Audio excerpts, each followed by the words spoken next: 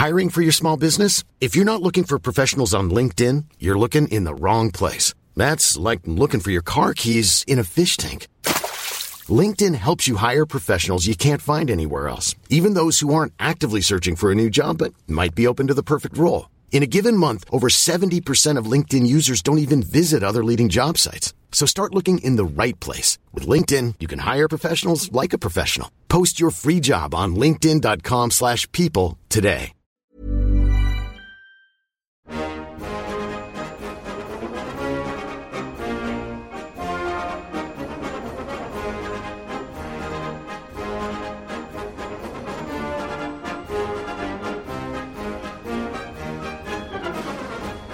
Welcome back to the Rugby League Digest. I'm Michael Adams, and what you're about to hear, is an interview I recorded with British Labour historian Anthony Broxton, in which we talk about rugby league in England in relationship to the wider political and economic forces that were helping to shape the country, and in particular the north of the country, and then subsequently also the northern sport, rugby league. So I mentioned in one of the parts of our English chapter that I didn't really want to put too much of this stuff in the episode because it just would have required too much work. And I came to that realization when I first saw Anthony's website. So it's tidesofhistory.wordpress.com, which you'll hear me mention Tides of History in the course of our interview. I'll give it another plug here at the top because it was a really valuable resource for me in researching Super League from the English point of view. But it also made me aware that I was just not going to be able to do this aspect of the history justice because it just would have required a lot more research that I didn't really have the time for. So the next best thing was to actually get Anthony involved, and I'm really appreciative of him for giving me his time and sharing what I thought was some fascinating insights into the relationship between rugby league and politics and English society as a whole. So, as I said, please check out Tides of History.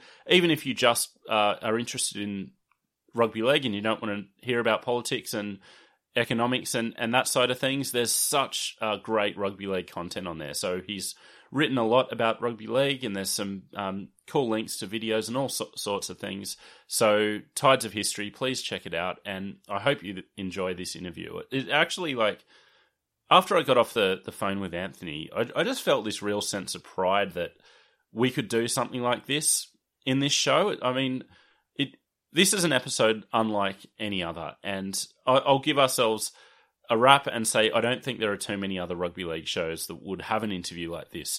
So, as I said, I left this interview feeling very proud of what Andy and I have managed to achieve with this show, and also just so appreciative of everything that Anthony brought to this. And this in many ways is the conclusion of what I'm calling the M62 trilogy. So we had our interview with Mike Mihal-Wood, our interview with Tony Collins, and now Anthony to give a Wiganers point of view on the whole thing. So I really hope you enjoy it and would love to hear what you think. So please let us know on Facebook, Twitter. We're on Instagram. Send us an email to the rugbyleaguedigest@gmail.com. But yeah, without any further wind-up, let's just get straight into it. So here is my interview with Anthony Broxton. Hey everyone, Michael Adams here with a very special interview. British Labour historian and rugby league man. He's going to help me get to the bottom of, the heart of the Northern Soul and a lot of the rugby league culture in England that I can't really grapple with. So Anthony Broxton, thank you so much for joining me. I'm actually going to disagree with you already because having listened to your last two chapters, I think you pretty much nailed the English game. But hopefully I can add something as well on top of that. But last two podcasts, the ones with Mike as well, brilliant analysis of the UK game. And yeah, I would say that you pretty much nailed it there. Oh, very kind of you. It's nice to hear that. But so I've got you on basically your website, Tides of History, which looks at British Labour history, and there's a lot of rugby league content in it as well. I'd recommend that to anyone interested in either of those two things. So I really wanted to get you on to just talk about the politics of it all and how that's affected rugby league in England over the last 40 years or so. But before we do that, I want to set up your rugby league credentials. So what's your rugby league story? My rugby league story. My rugby league story is probably classic British rugby league story. I'm fourth generation league. So my dad took me to Wigan as a 5-year-old. His dad had took him. His dad had took him, and probably his dad had took him. Which I think is probably classic of, like, you know, working class life in the north of England. If you're in a rugby league town, you just get taken at a very young age. So kind of before I even knew what sport was, I was at Central Park just before it became a Tesco, as you discussed previously. And actually, one of my earliest memories of rugby league was 1997 World Club Challenge, Wigan and Canterbury. Have you done that tournament? That's coming up. So yeah, okay. we will get to it. That's our most requested topic. The ill-fated, let's call it that, without giving any spoilers away, World Club Challenge between, you know, Britain and Australia. One of the first matches I went to was Wigan Canterbury at Central Park, and it was a classic match. You know, the highlights are on YouTube. I'm happy to send them to you. And there was something about that game that was more special than a normal club fixture. And Wigan won. I think a couple of Australian players got sent off, which definitely helped us. I think one of them was Glenn Hughes, if you remember him.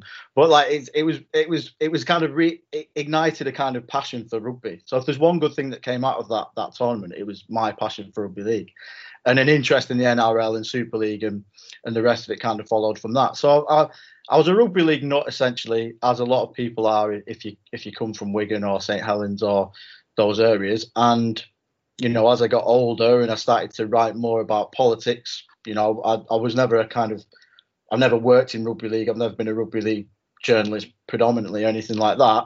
I always wanted to talk about rugby league because it isn't really, you know, as you'll know, the media in this country, it doesn't focus on rugby league a lot. So if you've got a bit of a profile and the opportunity to kind of write in magazines and newspapers and you can push rugby league, you know, I feel like a duty to kind of do that. So I've started writing about, you know, the working class and the decline of the working class. And obviously rugby league comes into that.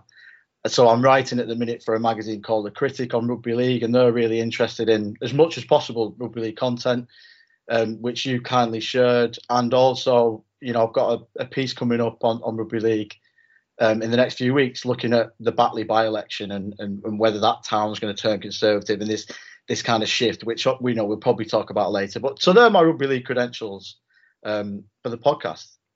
Okay, well, we can proceed with the interview. I just wanted to make sure you weren't some interloper. That would be good, wouldn't it? Rugby league fan in England, yeah. So, you know, you mentioned your main, you know, the thrust of your writing, I guess, which is, you know, looking at labour history and the working class. Yeah. Did that connection come automatically to you? Is this kind of a world you've grown up with in terms of those links between rugby league and the working class? Probably, yeah. Because I mean, you got to remember when I was growing up, rugby league wasn't really as in decline as it feels now. So these debates weren't really happening early 2000s. We had that kind of first kind of boom of summer Super League grand finals, and it kind of felt like rugby league was going in a positive direction. So I never really put the two together. And obviously the Labour Party in this country was in government. So as I was growing up, it seemed very natural for rugby league to be going forward. It seemed very natural for Labour to be in power. It's only since the kind of financial crisis, you know, linking politics and sport again, that the two have just like turned, and they're now both massive decline. The Labour Party, you know, in this country, lost 4 elections in a row, which would have been unthinkable 20 years ago. Rugby league in this country falling off a cliff. You know, no one talks about it anymore apart from outside those, you know, small heartlands. So beginning to link the two together probably only started after we had the Brexit referendum, which kind of threw these ideas of working class identity and sport and culture all back into the fore, really. So the past 5 years, it's been the role of the working class in this country and what we do, you know, to achieve social mobility and bring, you know, left behind people back into the national story. That is a huge narrative in this country, and it just feels natural that rugby league should be a part of that story, which is where my writing has kind of come from. Mm. Yeah, amazing period of history we're living through. But yeah, let's not be too quick to get into the future or into the present, because I guess the key reason that I really wanted to speak to you is, I was looking at rugby league in the 80s and, the ebbs and flows. And at a certain point, I was like, well, the 80s was a pretty turbulent decade for, the North and the working class in the North, the traditional rugby league communities, highlighted by the mining strikes and Thatcherism. So I wanted someone who could kind of, explain all that and put it into context for me. So maybe just to get going, just, for the benefit of me and the listeners, could you just, give me like kind of a top level explanation of everything that happened? That's a big question. In whatever words you can put it into. No, I understand that. I suppose for the listeners, probably already know this from the great work that you've done and the people you spoke to, but it's probably worth stressing again. The history of rugby league in the UK, England, is tied to heavy industry. So whether it's glass making in St Helens or the coal mines in West Yorkshire, the docks in Hull, wire making in Warrington, why they're called the Wire, mills in Bradford and Oldham, all the glamorous places. There was this really strong industrial identity, coming after the Second World War. And probably like the 50s and 60s, they would have been integral to the British economy. Not affluent places, but definitely high levels of employment, high levels of class consciousness, members of trade unions, strong identities. And what you probably got to imagine, this is just before Thatcherism. Most people in rugby league towns would have been coming in contact with the state at every aspect of their life. They might have been employed by the government, working in a nationalised industry, kids are educated by the state, healthcare provided by the state, water, electricity, gas nationalised by the state, by the government, housing, social housing was still more than 50% in those areas. So housing provided by the government as well. So that gives a really kind of like strong identity of where people would have been pre-Thatcher. But I would say where it starts to change is in the 1970s. So Margaret Thatcher becomes Prime Minister in 1979, but the whole decade really is we're having similar questions to what we're having now. Role of the working class, jobs that are basically coming under threat through the new market, essentially. So, like, for example, in the 1970s, my parents met in Wigan, working in a slipper factory, right? It made slippers. The idea that was going to survive into this new world of European markets, America, China, the rest of it wasn't probably going to happen. But the government was trying to kind of prop up these industries and find a way of letting them survive. And that's basically where the fracturing happens. And that kind of creates the conditions for Margaret Thatcher to come along and say, Britain is in decline. We need to move on from these jobs and we need to create a new, political system, a new economic settlement.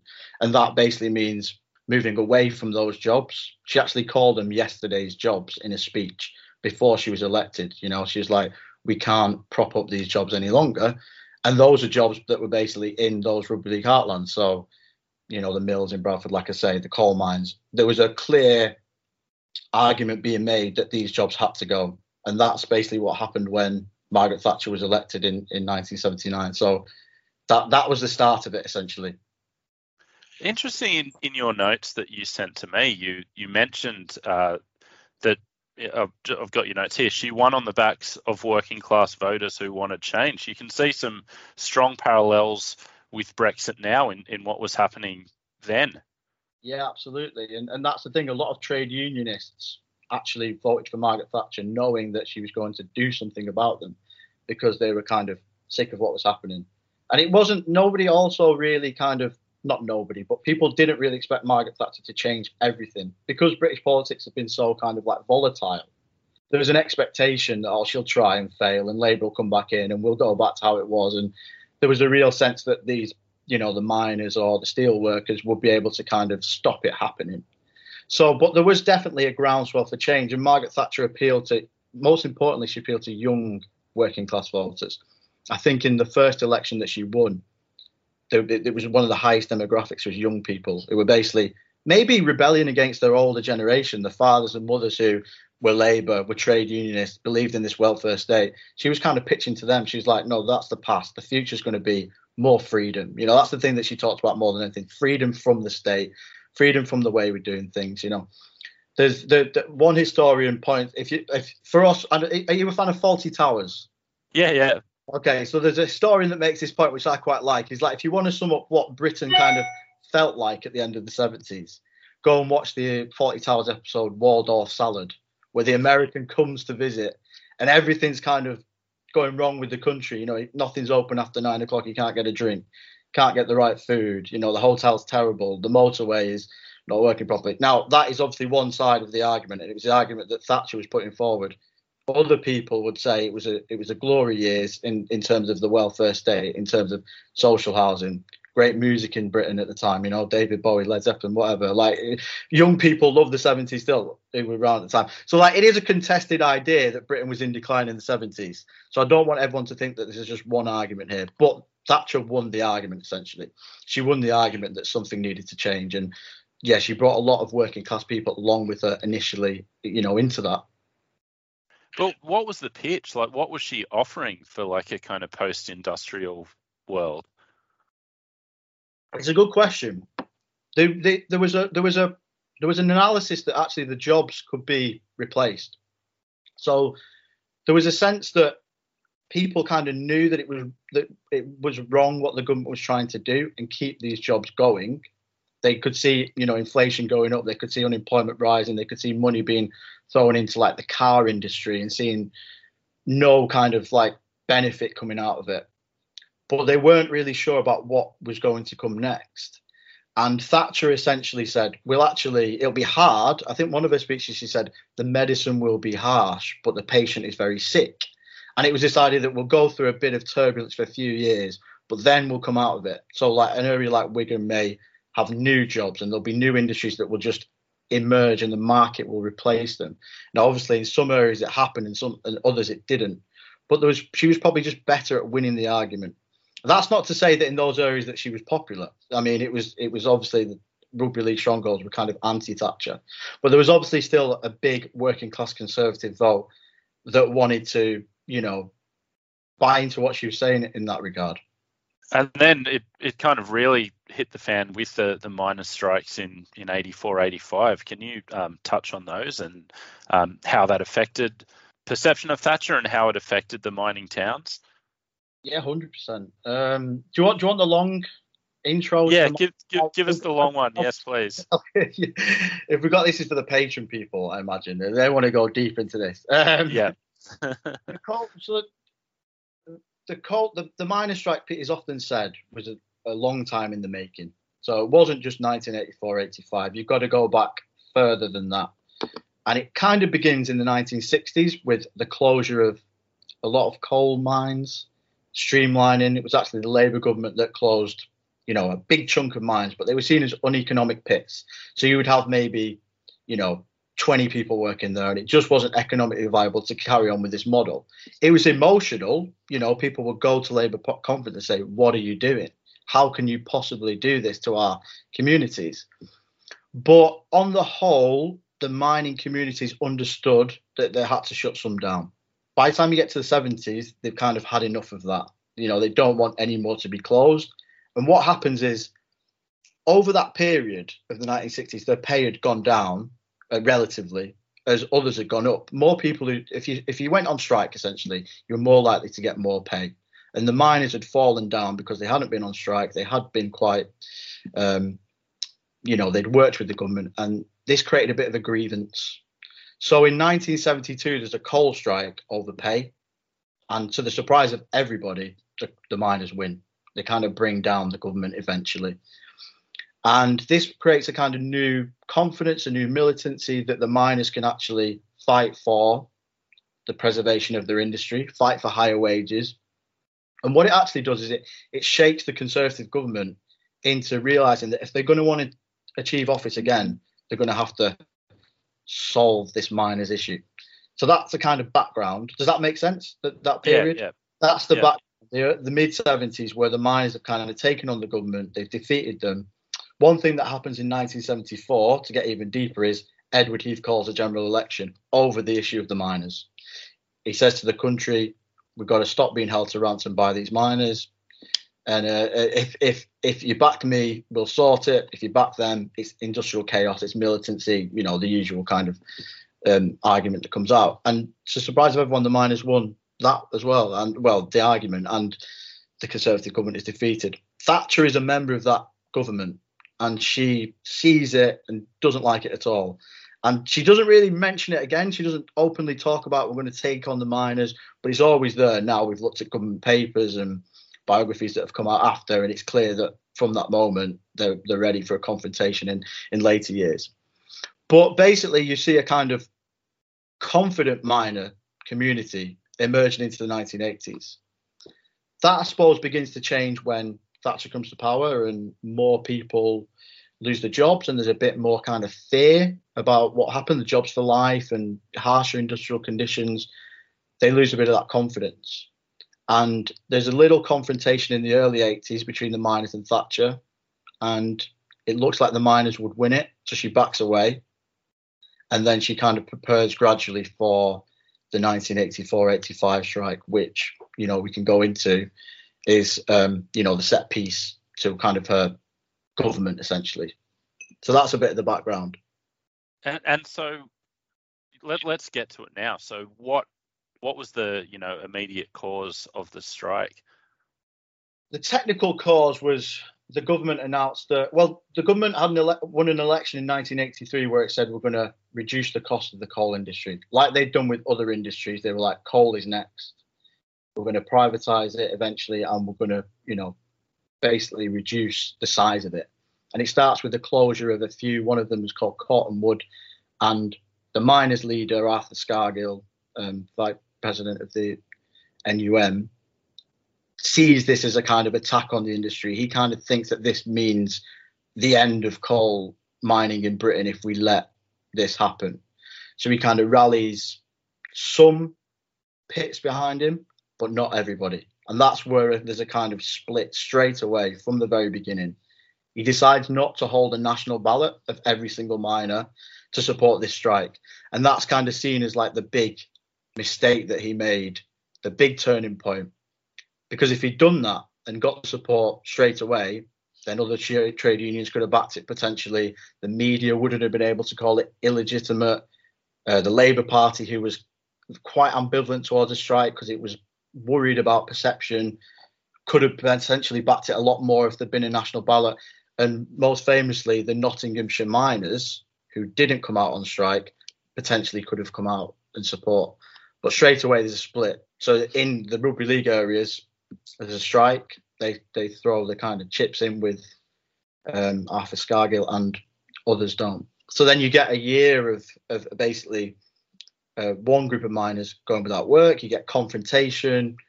We'll probably go on later to talk about how the media, talks about it. But essentially, that's what happened. The miners thought they could bounce Thatcher into a U-turn. She never did, not an inch. I mean, there's people who now claim that she wavered, and there's times when she could have U-turned, but I've not really seen anything that would show that. Really, it was never really strong enough. And most importantly, sadly, I would argue, public support was never with the miners. It was always with the government. I think it was 80% with the miners on with the government on that. That's probably a good place to talk about the media aspect of it all, because one of the really interesting things from a Super League perspective, what we're doing with our story, is the connection between Rupert Murdoch and swaying public support. So that was a brilliant article you wrote about that. So can you expand on that? Yeah. So Rupert Murdoch essentially, should we go back to the beginning with Murdoch as well? Murdoch, arrives in Britain, 60s, purchases the Sun newspaper, which used to be the Daily Herald, which was a Labour newspaper. And everyone thinks, why has he bought this newspaper? It's an absolute joke. Britain was a Daily Mirror country most popular newspaper was the Daily Mirror. 70% of the country read a copy of the Daily Mirror, So massive newspaper culture, obviously pre-internet. So huge influence. And the Daily Mirror was sensational in some regards, but it had a kind of philosophy to kind of like educate, an earnest kind of philosophy to educate. And Rupert Murdoch hated that. He arrived in Britain. He was like, what I want to do is smash the Daily Mirror and make the Sun the paper of the working class. And it takes him about 5 years, I think, to overtake the Mirror, which no one thought was possible. So it's a phenomenal achievement to do that. And critics have later said that it was, the kind of, have you heard of the 4S model that Rupert Murdoch implemented? No. Scare headlines, sex, scandal, sensation, something like that. And, he's open about that. He's like, this is what the kind of people want. And the Sun becomes unbelievably popular in Britain. And it's still a Labour newspaper in the 1970s, but it kind of turns to being an anti-politics newspaper. It doesn't support the Conservatives initially when Thatcher becomes leader, but over the course of the end of the period, it starts to move towards her. And in 1979, it essentially instructs the working class readers of its newspaper to vote for Margaret Thatcher, Brighter Tomorrow, a very famous editorial. It's about 3,000 words, which Rupert Murdoch thought was a gamble, but it paid off because, as we just previously talked about, a lot of working class people actually backed Thatcher, and nobody knew that when they wrote the editorial, but it paid off for him. There then develops a kind of relationship between Thatcher and Murdoch, which is still kind of, no one's really got to the bottom to. There was a meeting at Chequers, I can't remember if I put it in the notes, between Thatcher and Murdoch. No one knows what was said, so I don't want to libel you with a conspiracy theory. Essentially, it was to discuss the purchase of the Times newspaper, and it would have been overturned because it would have been seen if he'd bought the Times newspaper as having a kind of monopoly on too much news. The Sun, the News of the World, and the Times would have been too much. It wouldn't have happened. Somehow Thatcher gets it bypassed the commission. Murdoch gets the Times. Who knows if there was a deal, but essentially for the rest of the decade, the Sun and the Times are the most ardent supporters of Thatcherism. And when it comes to the miners' strike, they are the kind of, I would call it propaganda machine, but that would probably be a little bit, some others would say different. But essentially, day after day after day after day, you get the kind of scandalous stories happening that are totally irrelevant to the cause. So it'd be like miners' wives who has an affair. It's all this kind of stuff, and it's kind of creating another. They openly call them the enemy within. The miners are on strike. These are the people that are going to bring Britain to its knees if we let them win. Arthur Scargill, who, yes, was a militant and probably was the worst person to be leading the miners in terms of like a PR, person, because very deeply unpopular person outside of mining communities, was obviously a target for the Murdoch press. And the Murdoch press at the time was so influential in kind of narrating that strike, most popular newspaper in Britain. And there's a lot of controversy over the way it reported Orgreave, which was a famous kind of battle between miners and police, and no one still to this day knows what really happened there. And also there was a time when the Sun newspaper wanted to kind of mock Arthur Scargill up as a Hitler figure, and the print unions had to pull the front page because they weren't happy with it. So you've got all this going on at the time. And obviously, to readers of the Sun newspaper, this was, the gospel truth of what was happening. Others see it quite differently. But it was so important in kind of supporting the government. There would have been no way they could have done it if the press had been on the other side. And funnily enough, when we were talking about that previous strike in the 70s, the Sun had actually supported the miners.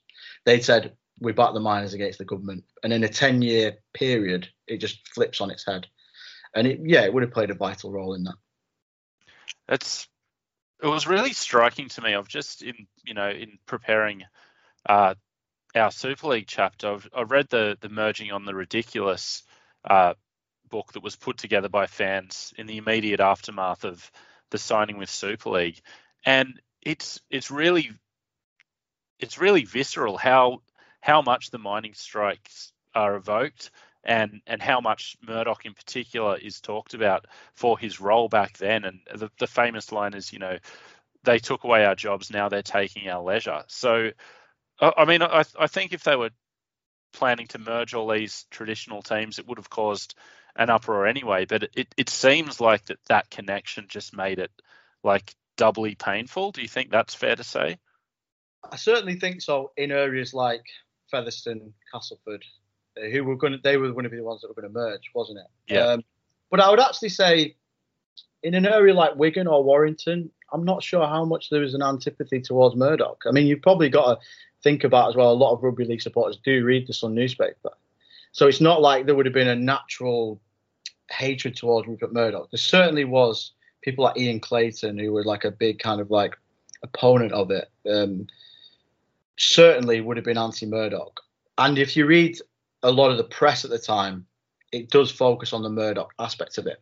But if you think about how, Sky Sports has tipped a lot of money into Super League through Murdoch's empire, people don't boycott Sky Sports in the Super League. They never would. There's never been a kind of discussion now in Liverpool because of what happened at Hillsborough and the way that the Murdoch press reported that. There is still an active boycott of the Sun newspaper that will never be broken. They'll be handed down from generation to generation. I don't know Featherstone well enough to say if that is the case there, so I may be speaking out of turn. But certainly from my side of things on the Northwest, there's no real kind of like antipathy towards Murdoch. It might have been different back then, but I think that was more in the kind of like real coal communities, definitely in places like Featherstone and Castleford. Yeah.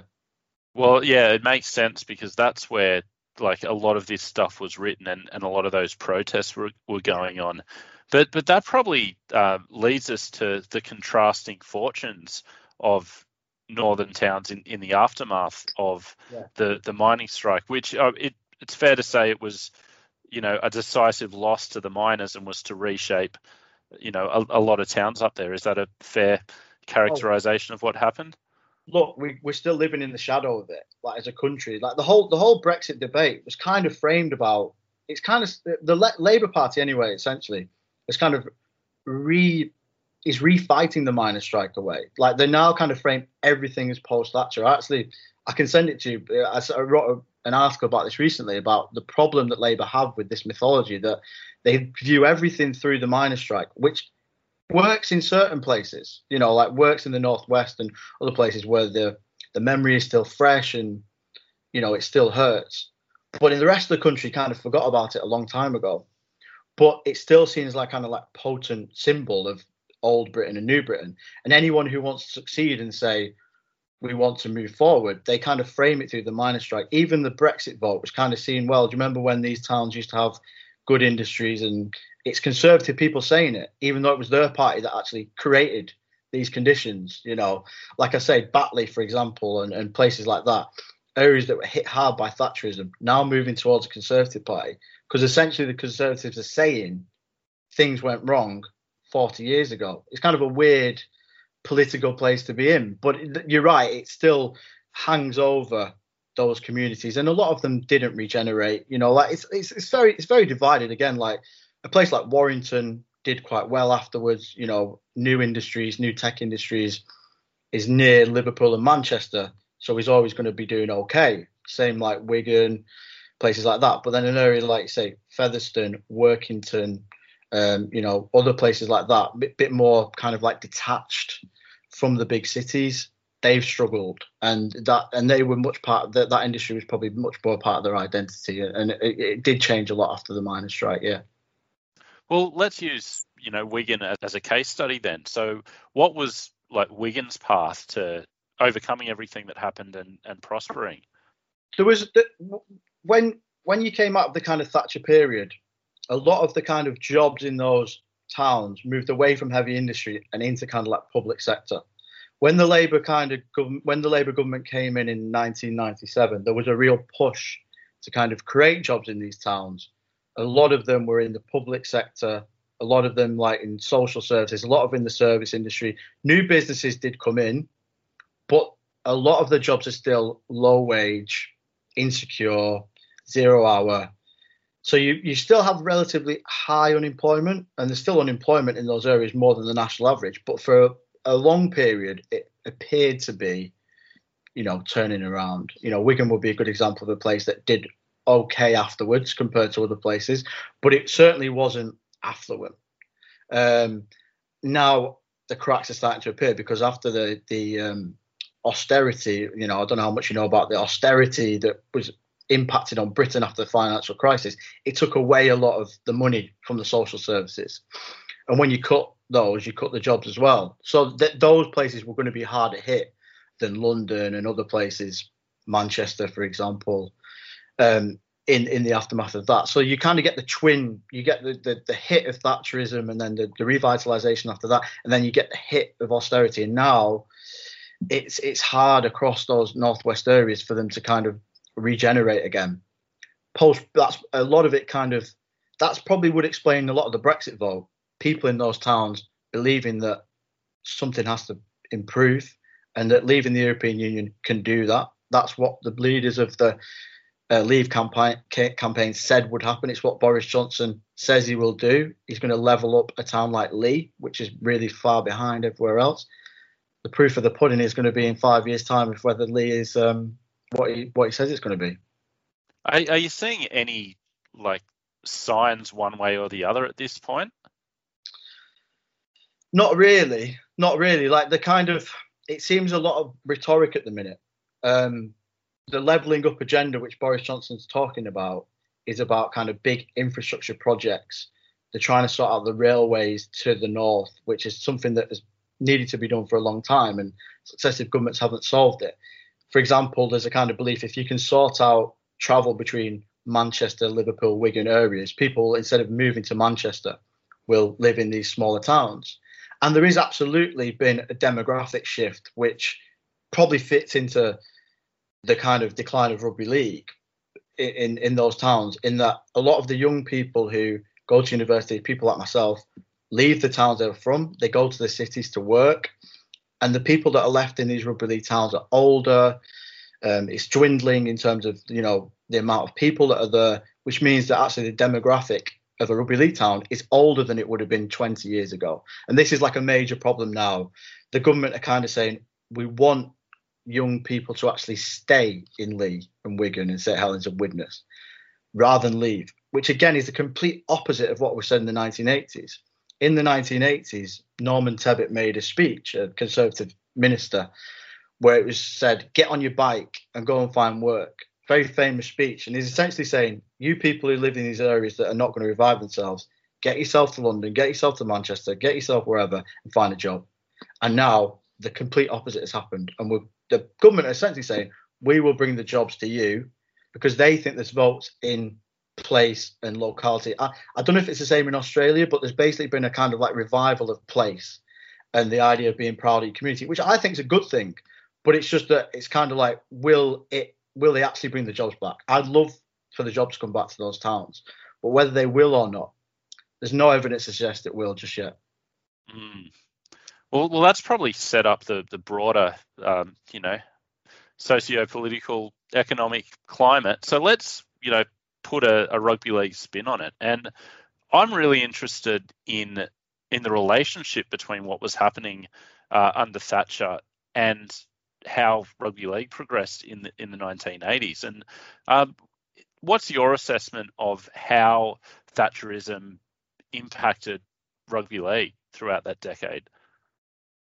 It's a really good question, and it's one that people don't really ask. I mean, as in when we talk about sport, we just think of it as a sport. We often don't think about this kind of social, economic, cultural things that happen outside of it. It's why your podcast is great and why people like Tony Collins is great and people like that who write about these things. And that's what I'm trying to do when I write.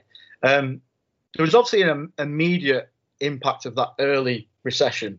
So you're talking about 3 million unemployed. You're talking about massive unemployment in places like Wigan, St Helens, the rest of it. I think 1983, there was a 11% drop in attendances, which comes after the great 1982 Invincibles, which was seen as a kind of now historic turning point where everyone kind of changed the way they thought about rugby league. But after that tour, you get a massive drop in club attendances because people just don't have the money. And I don't know if you've got any of the Rothman's Rugby League books. Yeah. Yeah.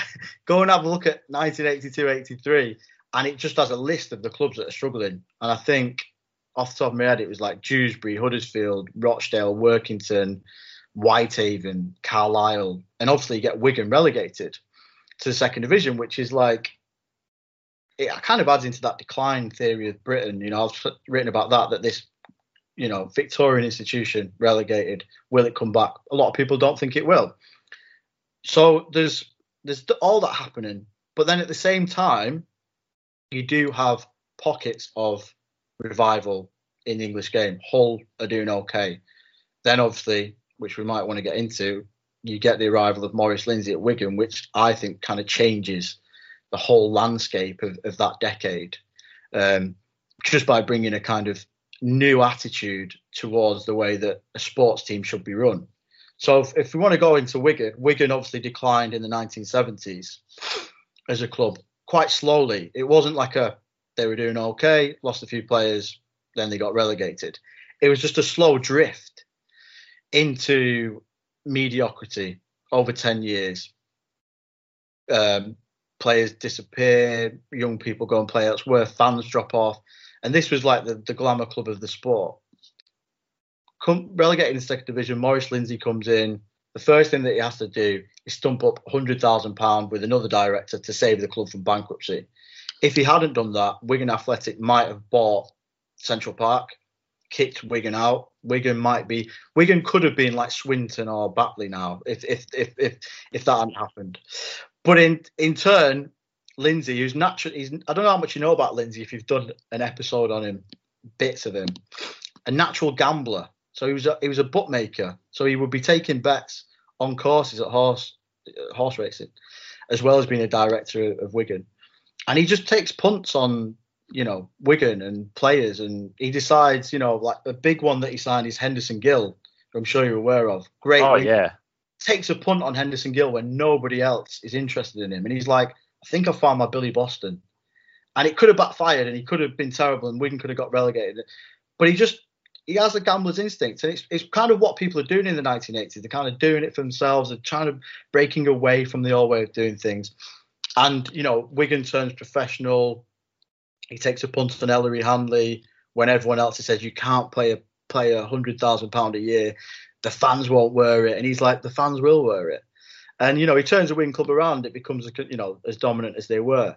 And that kind of, he brings the kind of like business techniques, the gambler's instinct, some would call it Thatcherism, to a rugby club. But at the same time, that isn't the story for everyone. And the problem with Maurice Lindsay is that he expected everyone to be like Wigan. But, Featherstone were never going to be like Wigan. Batley were never going to be like Wigan. Huddersfield were never going to be able to do it. He would say, well, why not? But there's obviously other economic factors happening. So I think that's where you get a better understanding of where Maurice Lindsay's coming from when the whole, Super League thing kicks off, 10 years later. Well, I'm actually really interested in that question of why not? Because it seems that there's a few things going on at the same time. So you've got this character, Maurice Lindsay, in your notes, you've said, embrace Thatcherism and, had that business nous. You also had Wigan as this, rugby league town of all rugby league towns and, maybe had more support than other towns would have in normal circumstances. Yeah. And then a third thing is the kind of depression going on throughout many rugby league towns. So I don't know. To me, it seems like all of those things were kind of set up for Wigan. And, how do you square that? Well, if you go look at the rugby league structure as it was in the early 80s, it was more collectivised. So gate money was shared out a bit more equally. Not sure the specifics, but it was a lot more. One of the things that Maurice Lindsay wanted to change was to get the money into Wigan and stop it going to clubs like Kent Invicta. I know you talked about Kent in one of your previous podcasts, but it's like the RFL was throwing the money down the drain that they were getting in their eyes. And there's this thing in business in the 1980s called streamlining, which essentially meant stripping it away of the kind of fat. And that's what Lindsay talked about all the time. He's like, let's get rid of this team, this team, this team, this team. and focus on these teams here. So it would have been Halifax and Wigan and St Helens and Widnes and, you know, Bradford potentially. Let's pool our resources here and cut away. And essentially that is kind of what's happened over time now. Like there is a massive imbalance between the top and the bottom. Whereas back then there was a lot of cup competition. So Wigan would have had to play Dewsbury in a Challenge Cup and bring the fans there. And there was a Lancashire Cup, a Yorkshire Cup, a John Player Special Trophy, you know, all these mad cups, which Maurice Lindsay argued devalued from the main product, which was the Challenge Cup and the league. I think one year Wigan basically had built this array of stars just before they got big and started dominating. And they were top of the league in the Challenge Cup semi-final, and they had to play all these cup tournaments like John Player Special, Lancashire Cup, and fixture pile up, and they ended up losing the league, they ended up losing the Challenge Cup. And Maurice Lindsay was like, this just cannot carry on like this. But for everybody else, those cup competitions were really important. It also meant that there was a kind of link between all the clubs. Wigan would have to go and play Kent Invicta or Fulham or whatever, like, you know, if they were drawing a Challenge Cup. So there was a move to try and break that up and kind of create a smaller division. And the first Super League was talked about in 1986. I don't know how much you know about that, but that was the first time that the top clubs was like, let's break away. It didn't work out because they kind of got what they wanted. But in answer to your question, I think that the economic changes, Maurice Lindsay sensed that you could only do it with a small amount of teams. And like what Thatcher had done with industry, you could, like a plan for the coal mines, for example, strip it down, just have the most profitable pits, and everything will be okay. You're not factoring in history and culture and all the passions that would kind of like evoke if you tried to do it. So there was an opportunity there, though, you could probably say, because, you know, if we want to talk about rugby league in a more broader sense in the 1980s, there was a lot of optimism that it could become the sport of the country. It's the first sport to really go professional before football, or at least professionalised standards. People like Ellery Hanley and Sean Edwards, they don't get enough credit for the fact that they are absolute pioneers in terms of like British athletes. When Sean Edwards went to rugby union in 2000s, he was saying the way they were training, we were doing this in the 1980s. It's like we were so far ahead of our time in what we were doing. Someone like Ellery, is phenomenally ahead of his time. And that proved, by the way, that when he went to Australia, and absolutely proved how good he was at Balmain. He used to train in a weighted vest and all this stuff so that he was more powerful than anyone else. And it's like the idea that a rugby league player would do this, in the 1970s, it was just insane. But so there's a market there, people believe at the time, that we can sell these people. And then you get I don't know if you want to talk about the international game, but then the international game booms in this country. We decide to start taking games away from. So you look at 1982, the first game is at Hull KR, I think. It looks kind of all right, not much of a spectacle. 4 years later, they take it to Old Trafford, and it's 50,000 people, and everyone's got sponsors, and the BBC are covering it with a 2-hour programme beforehand. Steve Ryder, who's a presenter over here, they take the grandstand to the game, the first time it's been done. So there's like these opportunities, and people think the international game in Wigan could be the way forward. And what they want to do is, do that everywhere. But that's a very hard thing to do. And it obviously, it never really caught on. And but internationally it grew. We had the 1990, 92, 94, it got bigger, but we lost something of the club game at the same time. Which I think, does that set it up? What the Lindsay of this world wanted to achieve. So, for example, when the Lindsay, as the businessman we're talking about, the first World Club Challenge that is had between Wigan and Manly, Lindsay does that off his own back. The RFL are not involved, and he does it because he's had the Australians a few months before, and they've made so much money. I think 30,000 people turned up to watch Wigan Australia, and he's like, how can we get more of these 30,000 fixtures? There's appetite there, but they're not going to come and watch Wigan and Barrow next week. We need more of these event matches. And he just decides to do it. And, the rest is history when it comes to the kind of World Club Challenge. But that was just, the inventiveness and the ambition and the decision to kind of push it forward, which you need an individual to do, I suppose. Yeah, it's hard to see him and Wigan kind of going it alone, or with just a few other clubs there. You can't really see Castleford, being able to go along this same path. And that's the thing that Maurice Lindsay would never admit to, that they cherry picked the best players from other clubs as well. So like you've talked about, a Fire Edwards. I mean, they had a great youth system, but they were also taking the best talent from Australia as well. The idea that everyone could have done that. It's why you ended up with a salary cap. It's why Wigan nearly ended up going bankrupt, because the model that they were basing it on was dependent on success. And when everyone caught up, Wigan couldn't rely on that money all the time anymore. So there's certainly flaws in what he was trying to achieve. But I think as a just kind of the thing that I like about Maurice Lindsay, and he's got all his detractors, and people hate me for saying this, but I just think the kind of like originality of it. Rugby league for the past decade in this country, maybe it's the same in the NRL, it just looks exactly the same. It's the same teams, the same players, same styles, and the ethos of it just looks the same. But if you look at this game from 1982, Invincible tour in the UK, to 1990, just the speed of change, the players, the attitudes, the way it looks, it's just changing rapidly. And I think it's obviously hard to do, and it's a problem with the culture generally. People have said this about the time we live, that music's not changing as fast and politics is not changing as fast, and we're kind of stagnating. But I think rugby league in particular has struggled over the past decade to kind of find those new ways of attracting people into it, and new teams and new markets. And the 1980s, that certainly wasn't the case. How much of an influence do you think these kind of broader social issues have on rugby league today? In terms of where it stands in this country? Yeah. I think, look, it's always going to struggle because of just class snobbery. Like, whether you like it or not, and rugby league would probably never admit it, but the newspapers are not interested in it, not because of the product, but because they just think that rugby league is that sport played by Northerners. And there was a.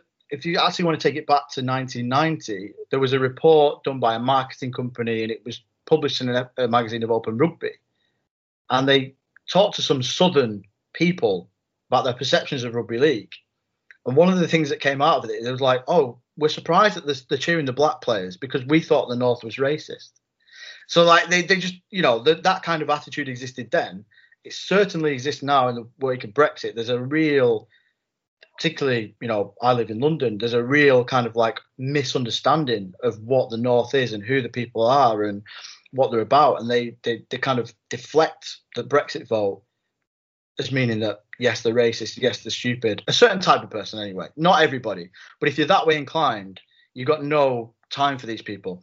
And rugby league is the sport of these Brexit places. There's a certain type of person that does not like that.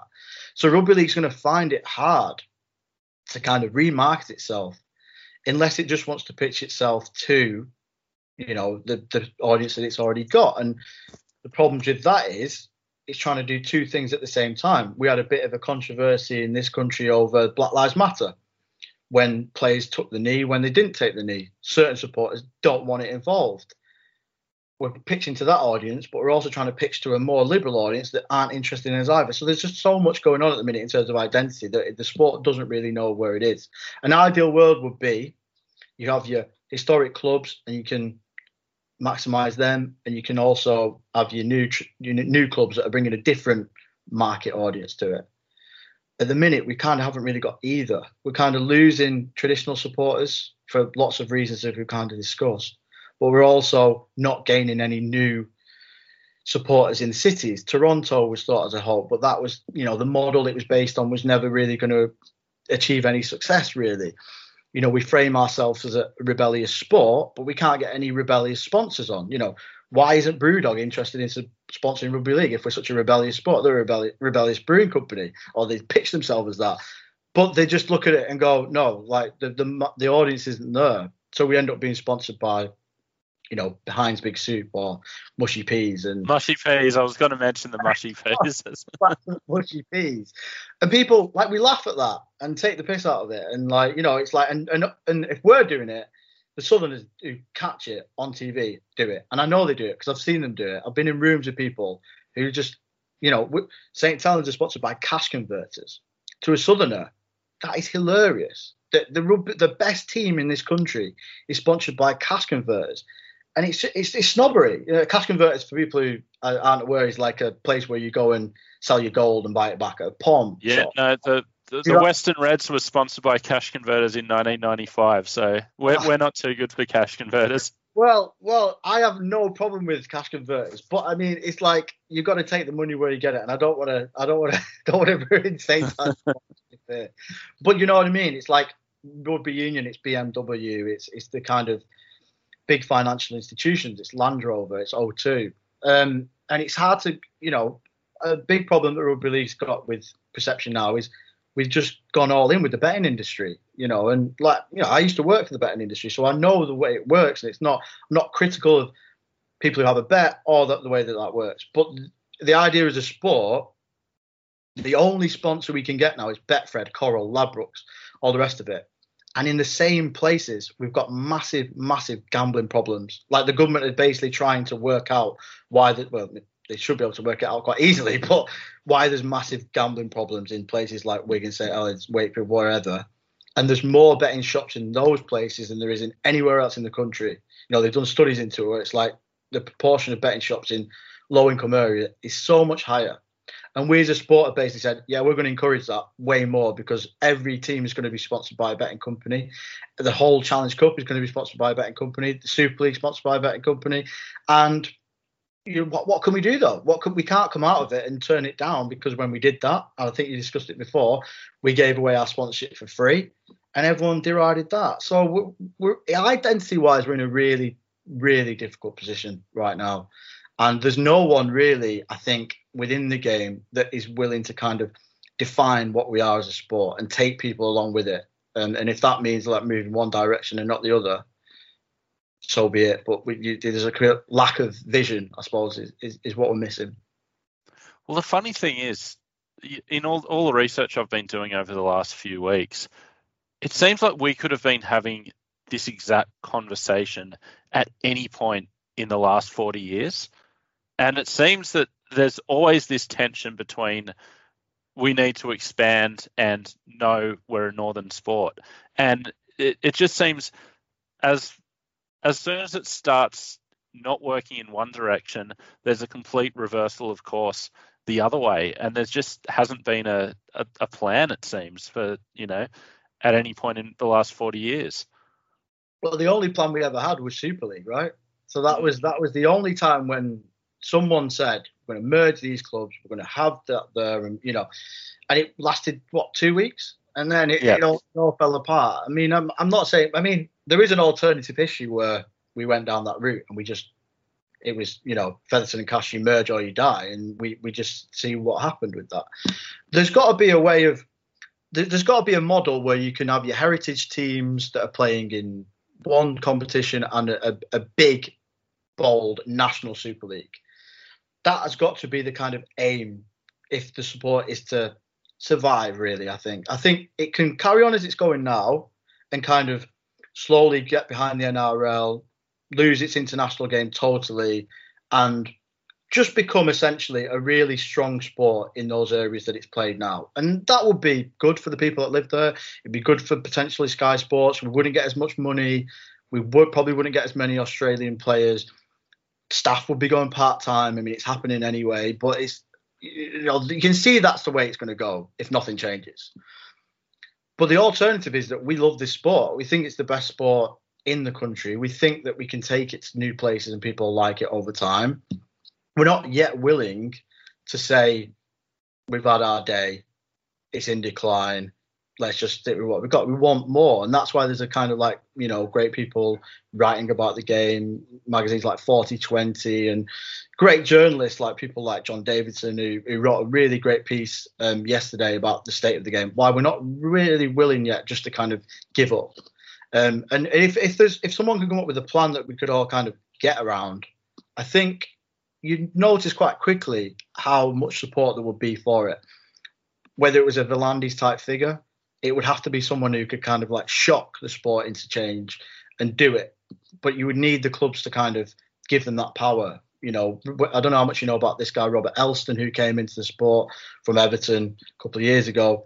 He tried to do that, failed miserably. He's gone now. So it's like you say, the debates that we've been having, for the past 40 years, there actually does seem to be even more of a retraction. So like there was ideas for Kent Invicta, Fulham, places in the past. We're not even talking about those places anymore. I think a lot of people in the game have given up hope of becoming a national sport because of demographic change and all this kind of stuff. So there does need to be a rekindling of the vision, I think. Because it also seems that, you mentioned the decline of these northern towns. And to me, it's exactly what happens with the bush here in Australia, where populations are, dropping rapidly, and that's having a market effect on rugby league. With, we've heard of teams not being able to field, first grade teams for years. Now you're seeing whole competitions going under. Yeah. So it just seems that at a base level, there aren't enough of the traditional fans to sustain it. And, it's got to go in the other direction at some point. Do you think that there would be an appetite in Australia to kind of help us out? And the way that you would help us out would be the international game. Because, like I say, this boom in the 80s, it only really happens because of the international game. So you have successive Ashes series, 82, 86, 90, 94, building up this kind of like battle between these two nations. Look, obviously, when England play Australia in the cricket over here, absolutely massive. People get behind it. They're interested. For the rest of the time, unless England are playing a major international team, no one's interested in cricket. No one will follow cricket. But the international game is a route forward. Rugby league does not do anywhere near enough international games to build up that kind of interest. So like England are playing a kind of exiles team. I don't know if you know about this, next Friday. Yeah. So England v the Aussies who play in Super League. How could I possibly sell that to a rugby union supporting friend as an interesting thing to get behind your country and want to? You can't possibly do that. Like when you've got like cricket and rugby union with these big major international tournaments, rugby league internationally it looks so small in comparison. A way to improve that would be getting Australia over here a lot more, but it seems to be you're more interested in, rightly developing the Pacific nations because that's also a hotbed. So the real danger is that actually England just falls away completely. And we have a World Cup coming up in a few months' time. And I think England's opening game is against Tonga or Samoa. Wouldn't surprise me if England lost it. And it's like, we're in that kind of position now where it's like there are a lot of better international nations than us. So do you think there would ever be a chance of Australia kind of helping us out? I mean, history says no. Like there's a few things going on at once. Firstly, the rise of state of origin. Yeah. By the end of the 80s, that had become the pinnacle of representative football in the eyes of many Australians. And you're right. Now we are seeing an international resurgence, but it is almost entirely in the Southern Hemisphere. And historically, we haven't really been interested in international football for the better part of 40 years. Australia has to wear a lot of that blame. I think part of it is that England just weren't coming to the party, and the state of origin was born out of that lack of top opposition. And then, that late 80s, early 90s period, there was a buzz again, but, it fell away. And then Super League happened here, and interest in the game fell away here as well, and it just became a mess. And then it started to come back, but now the model seems to be, well, we'll just take your best players. They can come and play over here. So we're really excited about your best players, but, actually getting excited about test matches, I mean, I'm of the view that we absolutely need to do more. But whether that will happen, I don't know. I'm not too optimistic about it. It's whether the NRL can live without Super League as a professional entity, because I mean, this podcast may sound like I'm being really negative about rugby league, and I suppose I have been. But I mean, it's like, I think we are on the verge of sliding towards a very different type of rugby league in this country, because our broadcast deal has like almost been halved, and it's like, and it isn't going to get any better anytime soon. Like, I don't think people at the rugby league realise like how much it's kind of fallen off a cliff, and they're obviously doing like really great things to try and get people in, and all the demographic changes that we talk about are obviously affecting the clubs. But there's no way that the NRL is going to be on a par with Super League anytime soon. But it may get to a position where, just light and day, and all the best players continue to go that way.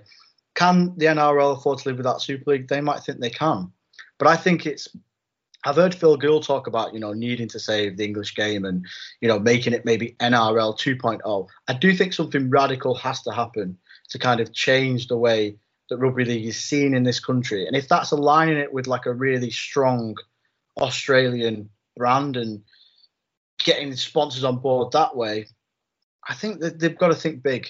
I think they've got to think big.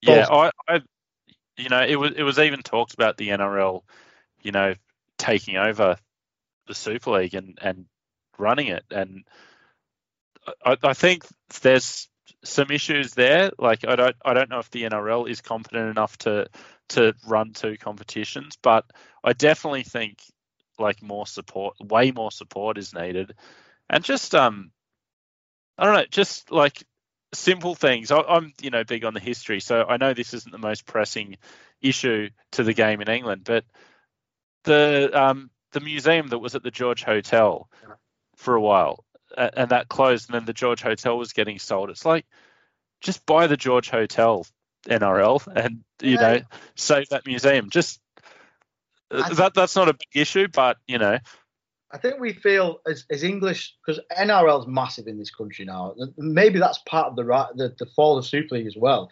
Has been the way that we've been able to access NRL so cheaply. So now you can buy a pass for, NRL, not 360. It's the NRL, Watch NRL. It's called. It's about 150 quid for a year. You get every single game, and loads of people I know have it. Loads of people in Wigan. You walk around Wigan now. It's NRL. Australian jerseys. You probably as like to see an Australian jersey as a Wigan shirt on a young person anyway, on a young kind of like professional in the 20s. NRL is cool. Super League is like the opposite of cool. And maybe there's a kind of like romanticism for a far place. Lots of Wiganers I know moved to Australia. I lived in Australia for a bit. A lot of kind of like English people have done it, but there's got to be a way of kind of like tapping into that for the Super League as well. Like linking up with this brand that people like and bringing it over here. We tried to do it, aligning the seasons a little bit, copying some of your rules. But I think there's got to be more of a kind of like formal relationship between the two. And smarter marketing people than me would be able to probably figure it out. But it obviously all costs money, and it's just rugby league just doesn't have it. It just doesn't in this country to do anything like that. Yeah, I definitely think it's been, not only is it just really frustrating, it's also just, I don't think it makes good business sense for the NRL to just be this like island that sees itself as rugby league in all forms and not understand the responsibility it has to the game as a whole. But yeah, I'm just not optimistic of that changing, because I haven't seen any evidence from the NRL of having any interest in that. You also have a lot of your own problems, I suppose, with the club. Yeah. There's a certain pie and, expansion and all the rest of it. And like, are they really thinking about what's going on in England? Because I think a lot of people who, follow the NRL from England feel like you don't really care about us. Like, so you watch NRL 360, for example, and the pundits will be talking about Super League with no knowledge of what's going on. So they'll be saying things like, Albert Kelly's tearing it up over there. It's like, have you watched him play over here? Like, literally, he's one of the worst players over here. Like, not every Australian that comes over here does well, but there's like a belief that, like, once they leave Australia, they're kind of retiring to England. I mean, you've even heard it said before, Gareth Widdop retired. It's like, well, no, he kind of went to Warrington and now he's coming back. Yeah. Like, so there's good, we'd like that to change, just a little bit more respect, I suppose. But it comes from beating you. If we have a World Cup in England, the one way to save rugby league in this country would be to win the World Cup. And, all that is winning, 5 games? It can be done. It hasn't been done for so long. But England, we've got a coach who's passionate about England, so maybe it'll happen this time. Yeah, well, I was at a trivia night a couple of weeks ago, and the question was, who are the current holders of the Rugby League World Cup? And I said Australia, of course, and it was marked wrong. And the quizmaster said it's England, and had to challenge him on that one because I'm like, no, that. He said, what I was looking at mustn't have been the most current one. And I'm like, no, it was 50 years out of date. But respect to that man, whoever said that. Well, maybe he knows something we don't, and maybe this year is the year. But this has been very illuminating for me, Anthony. I've learnt a lot over this chat. So I want to really thank you for joining me for this. It's been wonderful. It's been an absolute pleasure. You've got a cult following over here, Rugby League Digest. Yeah, I said cult following. So yeah. Rugby League is a very cult sport in this country. So your podcast as well. But no, I get a lot of people send it to me, and I'm like, oh no, I'm already onto it. I think because also the Super League War, it's hard to find out about stuff like that over here. What was the book that was written about the Super League War? The main one in Australia. Is that I can't get a copy. I remember going to the British Library, which claims to have every book ever written, trying to get that book, and they're like, oh no, we've never heard of it. I'm like, Jesus. So your podcast has kind of like helped us out. And I love the fact that you just focus on the English game as well. Like we talked about, we feel a bit neglected. The fact that you're taking, a bit of interest and going really deep into the 80s, it's really good. So it's important to us, and you couldn't tell the story without covering the English side. Yeah. And this is kind of our second go round on the English side, but the first one it was looking at the takeover without any real research into how it was in England. So this was really important for us to correct that. And it's so funny, because most people in Australia have some British and or Irish heritage, obviously as two rugby league countries, and a lot of shared culture.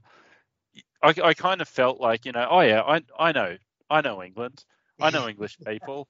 I know English rugby league. Yeah. And it's only when you start looking at it in depth, you're just like, wow, this culture is entirely foreign to me. And what I thought I knew was just so surface level. So it's been a really rewarding part of the research for me.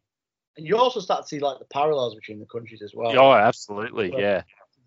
I think that's why a lot of English people go well out there, like the NRL players, or there's kind of respect for that culture. We're very similar, and particularly to sport, working class backgrounds, and also just we talked about the Murdoch culture and politics and decline and mining industries and all this kind of thing. Once you start to get into it, it's really interesting to compare the two. Mostly, you've got the better weather.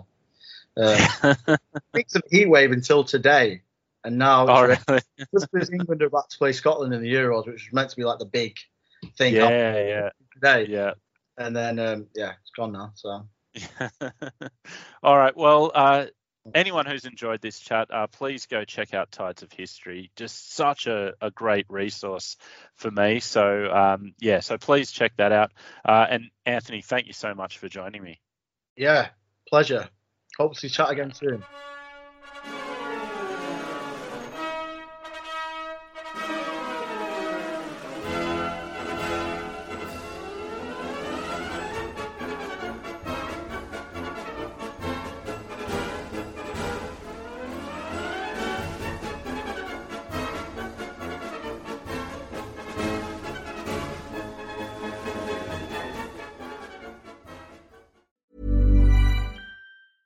Mom deserves the best, and there's no better place to shop for Mother's Day than Whole Foods Market. They're your destination for unbeatable savings, from premium gifts to show-stopping flowers and irresistible desserts. Start by saving 33% with Prime on all body care and candles. Then get a 15-stem bunch of tulips for just $9.99 each with Prime. Round out Mom's menu with festive rosé, irresistible berry chantilly cake, and more special treats. Come celebrate Mother's Day at Whole Foods Market.